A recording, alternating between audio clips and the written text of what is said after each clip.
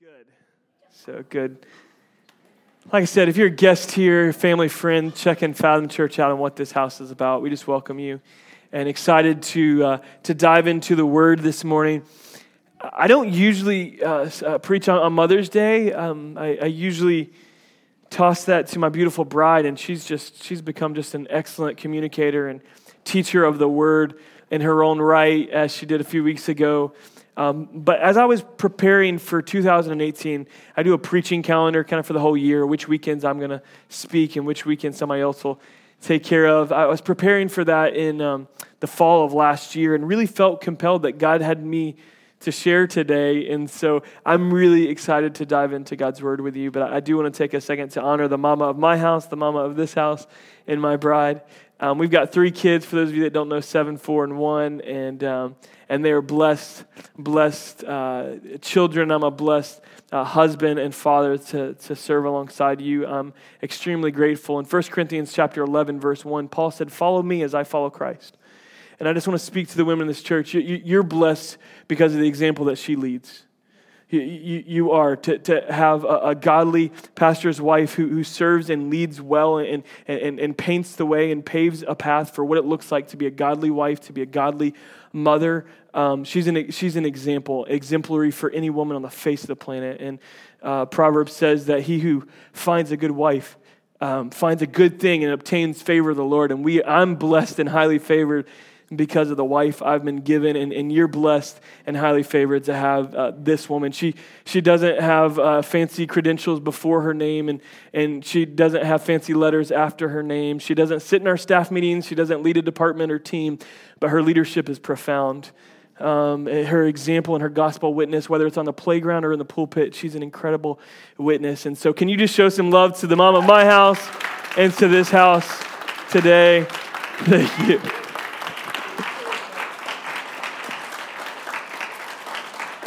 Awesome. Thank you for that. I love her dearly. As you can tell, we're going on 11 years this year, and it just gets better every year, and she gets better every year. And so I'm just excited just to honor her and just honor all our moms in the house. I want to speak into the heart of all of us. This text we're going to be going into, I think, speaks pretty deeply to all of us, no matter where you're at, what you're going through. But man, I would love to take a couple hours and just go from Genesis to Revelation. Don't worry, you're going to get to lunch. I'm going to be short today. But I would love to take a couple hours and just do a gender study on women from Genesis to Revelation, because it's pretty profound to see how redeeming the New Testament is for women. Like, there's not an era that's been more transformative for women than the New Testament era. I don't have time to get into all of it, but I'll just say this much. The Gospels present to us that the only people that were faithful at the crucifixion and at the cross and there at the grave were women. The first one to see Jesus was a woman. And just know, in that society, that was a big deal. That wasn't just like a small detail. That was a profound statement. The first person to declare and to speak out of their mouth, to be an evangelist of the resurrection of Jesus, was a woman. The first word out of Jesus' mouth post-resurrection, woman. There is a profound redeeming truth of what the New Testament speaks about women. And so we honor you today because the New Testament lifts you up and pulls you out of an era in which you were property, and to which you are uniquely created to labor alongside husbands and men in the church to carry the gospel forward. And I'm thankful, not only is our church blessed to have a spiritual mother of the house like this lady, but so many mothers and women in our church. I honor you all who are discipling others between cooking dinner and putting the kids down, and you're calling and you're pouring into people. And so I'm so thankful. We would not be here without your faithfulness to carry the gospel forward. And so I'm really thankful for you. I want to go into a text I was reading here in 2 Corinthians chapter 11 not too long ago, and I saw this text, and it's Paul talking about his struggles. But when I began to read it, I'm just like, this screams the life of a mom as I'm reading through it. Like verse 1, he says, I hope you will put up with me. Like I don't know how many times I've heard a mom in yoga pants and the hair not quite all put together say, I'm just going to have to put up with me today. I've heard that a time or two. In verse 2, I'm jealous for you. Like how much does a mom just like want to just spend time with her kids? And moms today, what do you want more than anything? You just want to be together. I don't need anything. I just want to be together, so I'm jealous over you. In verse 3, he says, I'm afraid that you might be led astray by some other teaching. How many moms are in the house and you're worried about the influence that people are having on your children, that they might be led astray into some kind of false sense of self and truth. Verse 23 is screaming, mother life to me. I've worked much harder. He goes on to say that, hey, he's been beat with 39 lashes like 4 times. He's been stoned once. He's been shipwrecked 3 times. He's like, life is hard. And where's the moms in the house? Life is hard. It's a 24/7 job, is it not? Right? I was just joking with somebody this morning. I wasn't joking. I was telling the truth. That, like waking up with a baby in the middle of the night, like, I sleep right through it, and she's never been one to like hit me and like, get on, because she was, feeding and different things. And so it's a 24/7 job, never shuts off. Verse 27 is screaming motherhood. I've labored and gone without sleep. Come on. Some of y'all are in the thick of it now. I've labored and gone without sleep. He said, I've been naked before. There's been times I've had no food and drink. You can go back to that. He says this in verse 28. I face the daily pressure of my concern. He's talking about the churches. But come on, moms. Face that daily pressure waking up. That daily pressure of concern. And I think this extends beyond motherhood, because this is Paul, a man, and his concern is for the church. And so I think it extends to men. I think it extends to singles, to women who are not mothers. I think it extends to us all, because we've all been at this place like, who's weak and I don't feel weak? He asked this question. He's this rhetorical question. He's like, if you're struggling, I get it. If you're weak, I get it. I've been there. I've been there. And I think many times the enemy loves to isolate us and for us to believe we're the only person that's weak. We're the only person that's been persecuted. We're the only person that's got a struggle, an insecurity. We're the only person that's got it. The enemy would love to convince you are the only one. But I'm telling you today that you're not. That this parenting thing is hard for everybody. That this marriage is work for everybody. Like if you're starting a new business like that, that's hard. If you've started a new job, it's hard for everybody. And this Jesus thing that we are called to follow him, the struggle is real for everybody. It's hard for everybody. And sometimes we have this picture painted that everything is going to be easy, right? And you see this dream of what motherhood might be like and holding the child, and you realize it's not all like that. Sometimes you're getting thrown up in your mouth and you're having to hose your kid down because of how they mess themselves, right? It's not all like the pretty pictures that they show in the hospital. There is a struggle that we all get. There's a struggle that we all experience in this life, a certain burden that we carry. But God loves to take the burden and turn it into a blessing. And I want to speak to you today out of 2 Corinthians chapter 12. We're going to look at verses 7 through 10, but I really just want to look at verse 9. And just share a couple of things, and I'm going to let you go get some lunch. We'll keep it short today. We're going to read 7 through 10 here.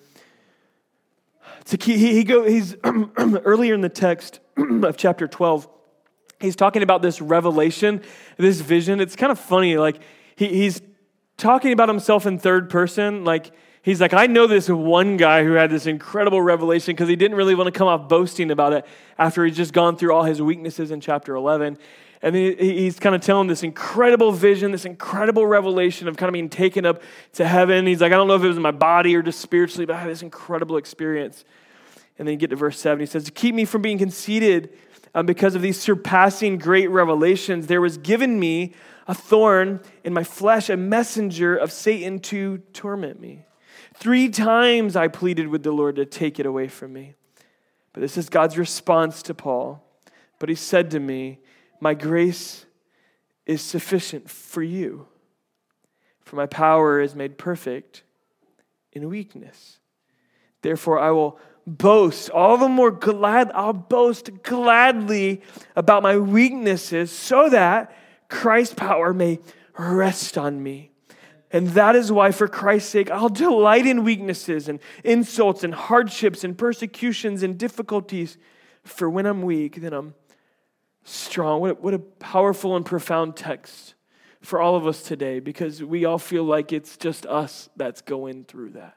And we've all been in a place where we've pleaded with the Lord to take something away from us, whatever that might be. And I just want to share just two quick things to you today and just let it get into your heart and let God do his thing and let me get out of the way. I think this speaks profoundly to us that his sufficiency is our focus, not our insufficiency. And if we read this wrong, I'll boast in my weaknesses. That doesn't mean that it's our focus. We boast in our weakness so that there's a purpose in that vulnerability we'll talk about more in just a second. But our sufficiency cannot be our focus. It must be his sufficiency. But come on, like our life is that we are always focusing on what we do not have, on where we fall short, on the struggle we're going through, and what Paul is saying and what God is saying to Paul in response to begging God to take it away. He's saying, I'm sufficient. My grace is sufficient for you. I asked some moms this week, I kind of put them in a group kind of message and said, hey, I asked them a couple questions. And the first one was, what's the hardest thing about parenting? What's the hardest thing about parenting, about being a mom? And they came back with these responses. I think we've got them on the screen. It's the hardest part of being a mom. I kind of had to summarize. I wanted like a real short statement, and I got paragraphs because it was to women. But we're uniquely created that way. Guys with less words in their vocabulary, women with a lot more. The first response, here's the summarization, my summarization of all these statements, because I saw a thread just right through them. My inability to fix everything for my kids. My inability to show affection I've never received. My inability to control their decisions. My inability to keep them forever. My inability to be the perfect mom. My inability to be the mom I just want to be. My inability to get away from them. Come on, somebody. You know? It's the hardest part. You can't get away from them. And then the last one, my inability to prevent negative influences in their lives. Like, I don't have to show you the thread. Hardest part is our own inability. And what God's response to him is said, hey, this ain't about your inability. It's about my ability. It's about my sufficiency. And God wants to speak something to our hearts today as we struggle, as we fight with the thorn in our flesh and plead for it to be taken away. God wants to speak something into our lives individually today. Because God actually delights. God gets more glory through our weakness than he would our very perfection. And I don't want you to misconstrue that. I think theologically you could distort that, and that's not a word, distort that and turn that into something else. But that's what this text is saying, that God receives glory, but it's not until we can recognize and understand the depth of our insufficiency that we can understand his sufficiency. Let me say it another way. We cannot understand the depth of his grace until it can't be understood without our insufficiency being understood. The sufficiency of God's grace cannot be understood without our insufficiency being understood. And so that means when you feel like you're getting at the end of your rope, you're getting to the beginning of his grace. And so if you feel like when you're getting there, good news, his grace is all sufficient. We were doing a devotional with our kids. We have this incredible devotional. We're going to give some of these away at our kids' weekend coming up this summer at the end of June. It's called Indescribable. It's 100 devotionals, and it's all through a lens of science and how incredible God's created the world. And we were looking at this one, and it was talking about renewable versus non-renewable resources. And a renewable resource is God's strength. A non-renewable resource is our strength, right? And even though it can be renewed, his never runs out. Like ours, there's a day we're running out of resources. We're at our wits' end. Like you've said it before, and how many times, moms, you got to live that. There's so many dynamics. There's the pressures that you face every day, just like Paul is saying he's facing as a minister and as a pastor of churches. He feels that pressure. But we've got to get to that place. There was this thing a long time ago called Now Discover Your Strength. It's a very old book. There was these two authors. And now it's called Strengths Finder. There's some other people that's kind of rewritten that work. Anybody ever heard of Strengths Finder or taken Strengths Finder? Right? It's a work out there. I'm actually going to take our staff through it this summer.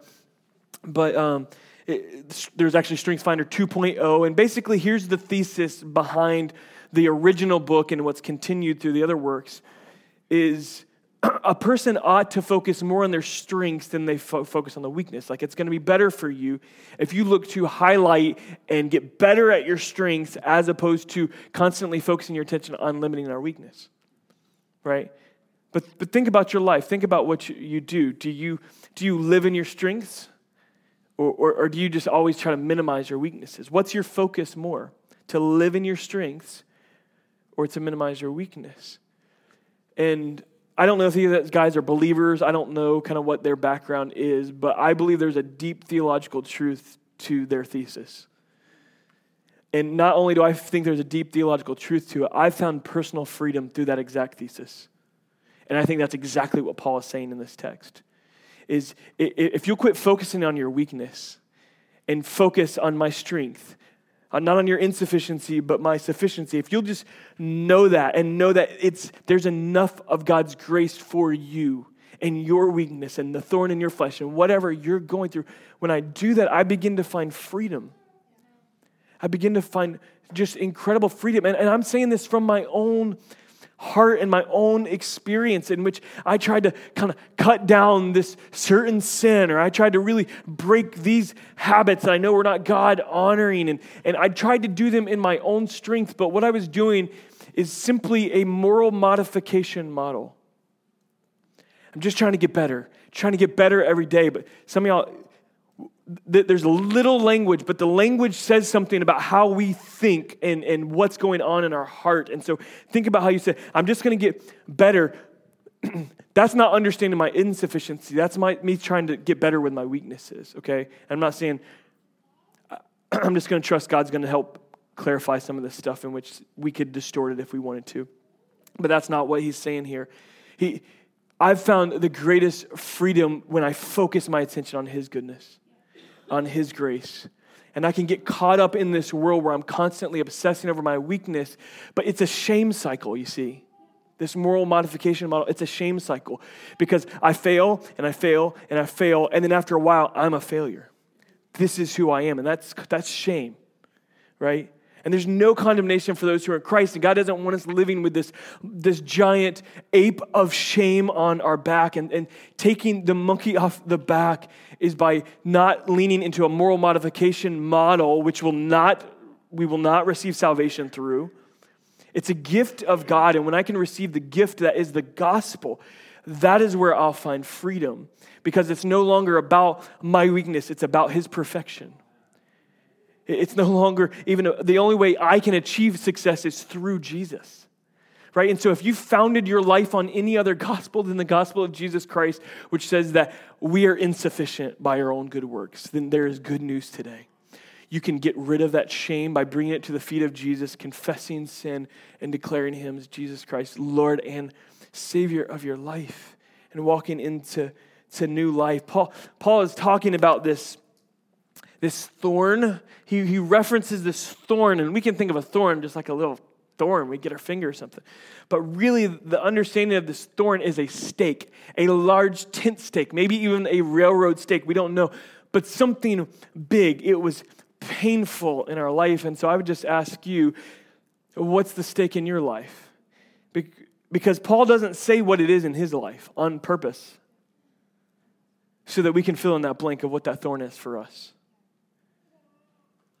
So I don't know what it is for you. Like some people think for Paul, it was something in his physical body. That was the thorn. Like he might have some kind of deformity, or like he was scarred from persecution, or he walked with some kind of limp based on being whipped and some nerve things. There's all kinds of things. Some people think it was a lust of the flesh, that he was constantly tempted and found himself, not wanting to do the things that he wanted, or not doing the things he wanted to do, but doing the things he didn't want to do.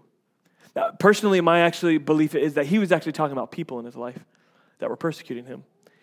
His thorn was a person. It was probably a few people. And he pleaded, and he says it 3 times, but really this is just a kind of a Greek saying to say over and over again, I've pleaded with God. A thorn that big, you don't just pray a few prayers. It is a constant, God, just take this from me. Take this from me. Take this from me. But he said, it was given to me. It was given to me.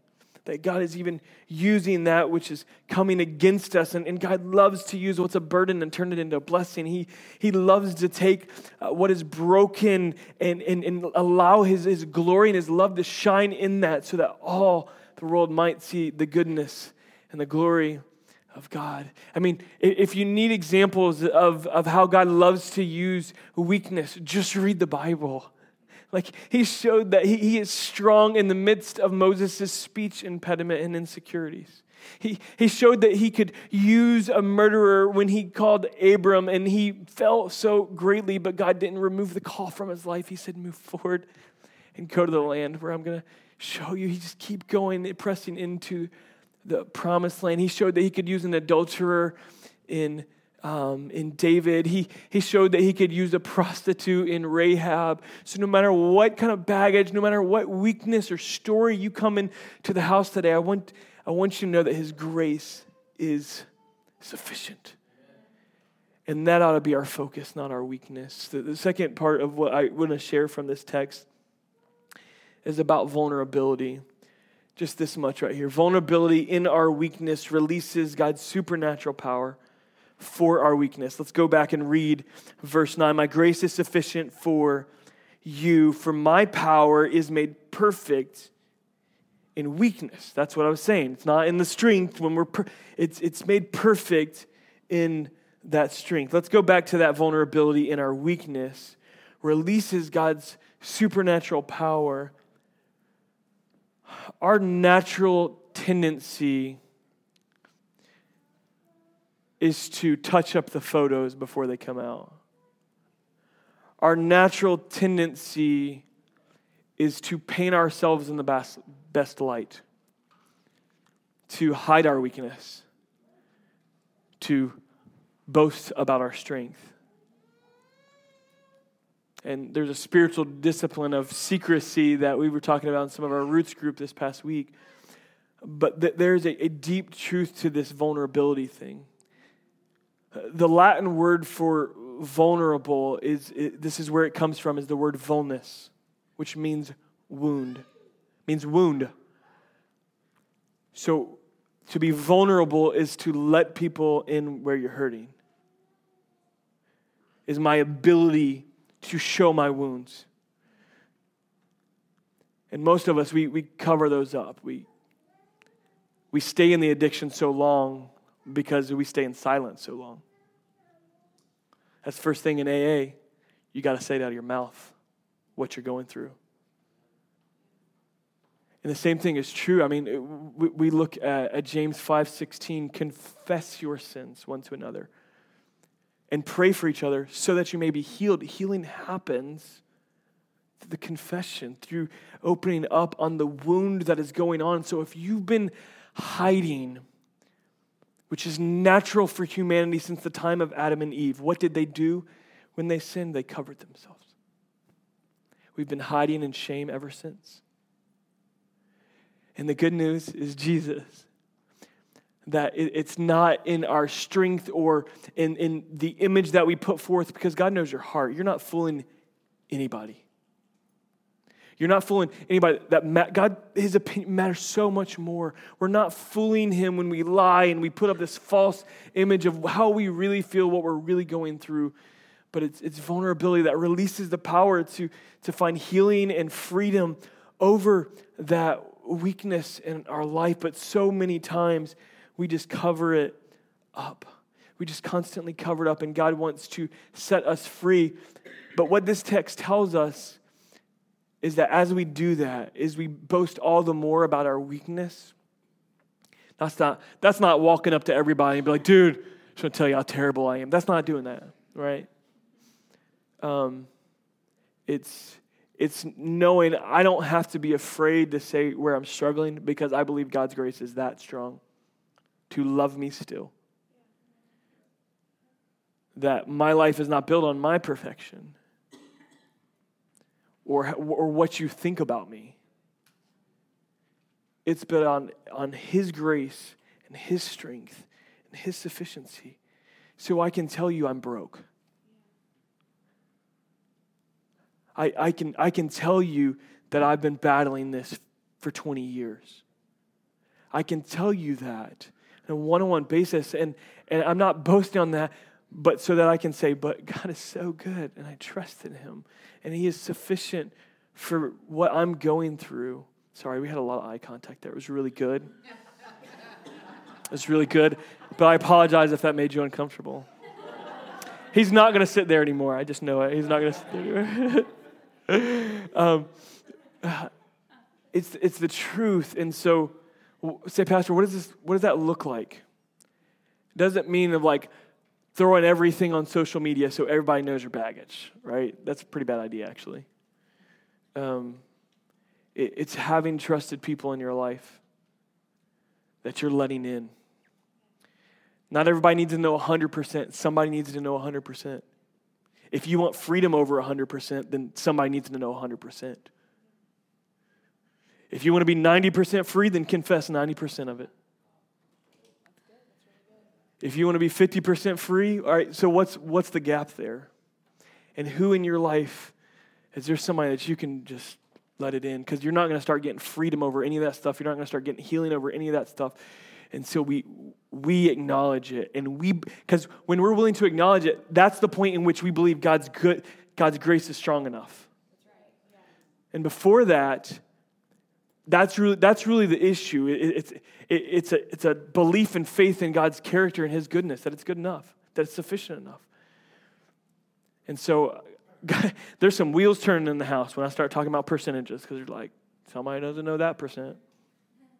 I know there is. But God wants to do something in this house today, and he wants to do it in your life. And he wants us to boast in his sufficiency and his grace. And that's what he says.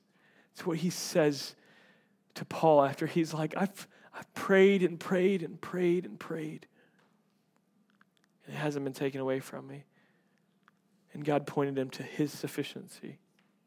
Not to, if you would start doing this, and this.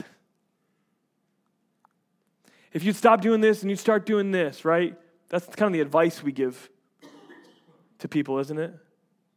When they're confessing a weakness. Yeah, well, if you would just do this and you'd stop doing this, but if we can just reel that back, and the first thing, we can help them walk through some wise and discerning steps in just a minute. The first place we need to start is, I want you to know God's grace is enough for you. No matter the season you're in, no matter what you're going through, God's grace is enough for you. And I love that the scriptures don't fill in the gap on what the thorn is, because all of us face a different one. It comes with the human condition, and the human condition wants us to paint ourselves in the best light, but our redeemed position wants to paint him in the best light, and for him to get all the glory. And the way that happens is through vulnerability. And I believe that we live in a generation. I was actually watching Comedians in Cars Getting Coffee or something, the Netflix show with Jerry Seinfeld. Did anybody watch that?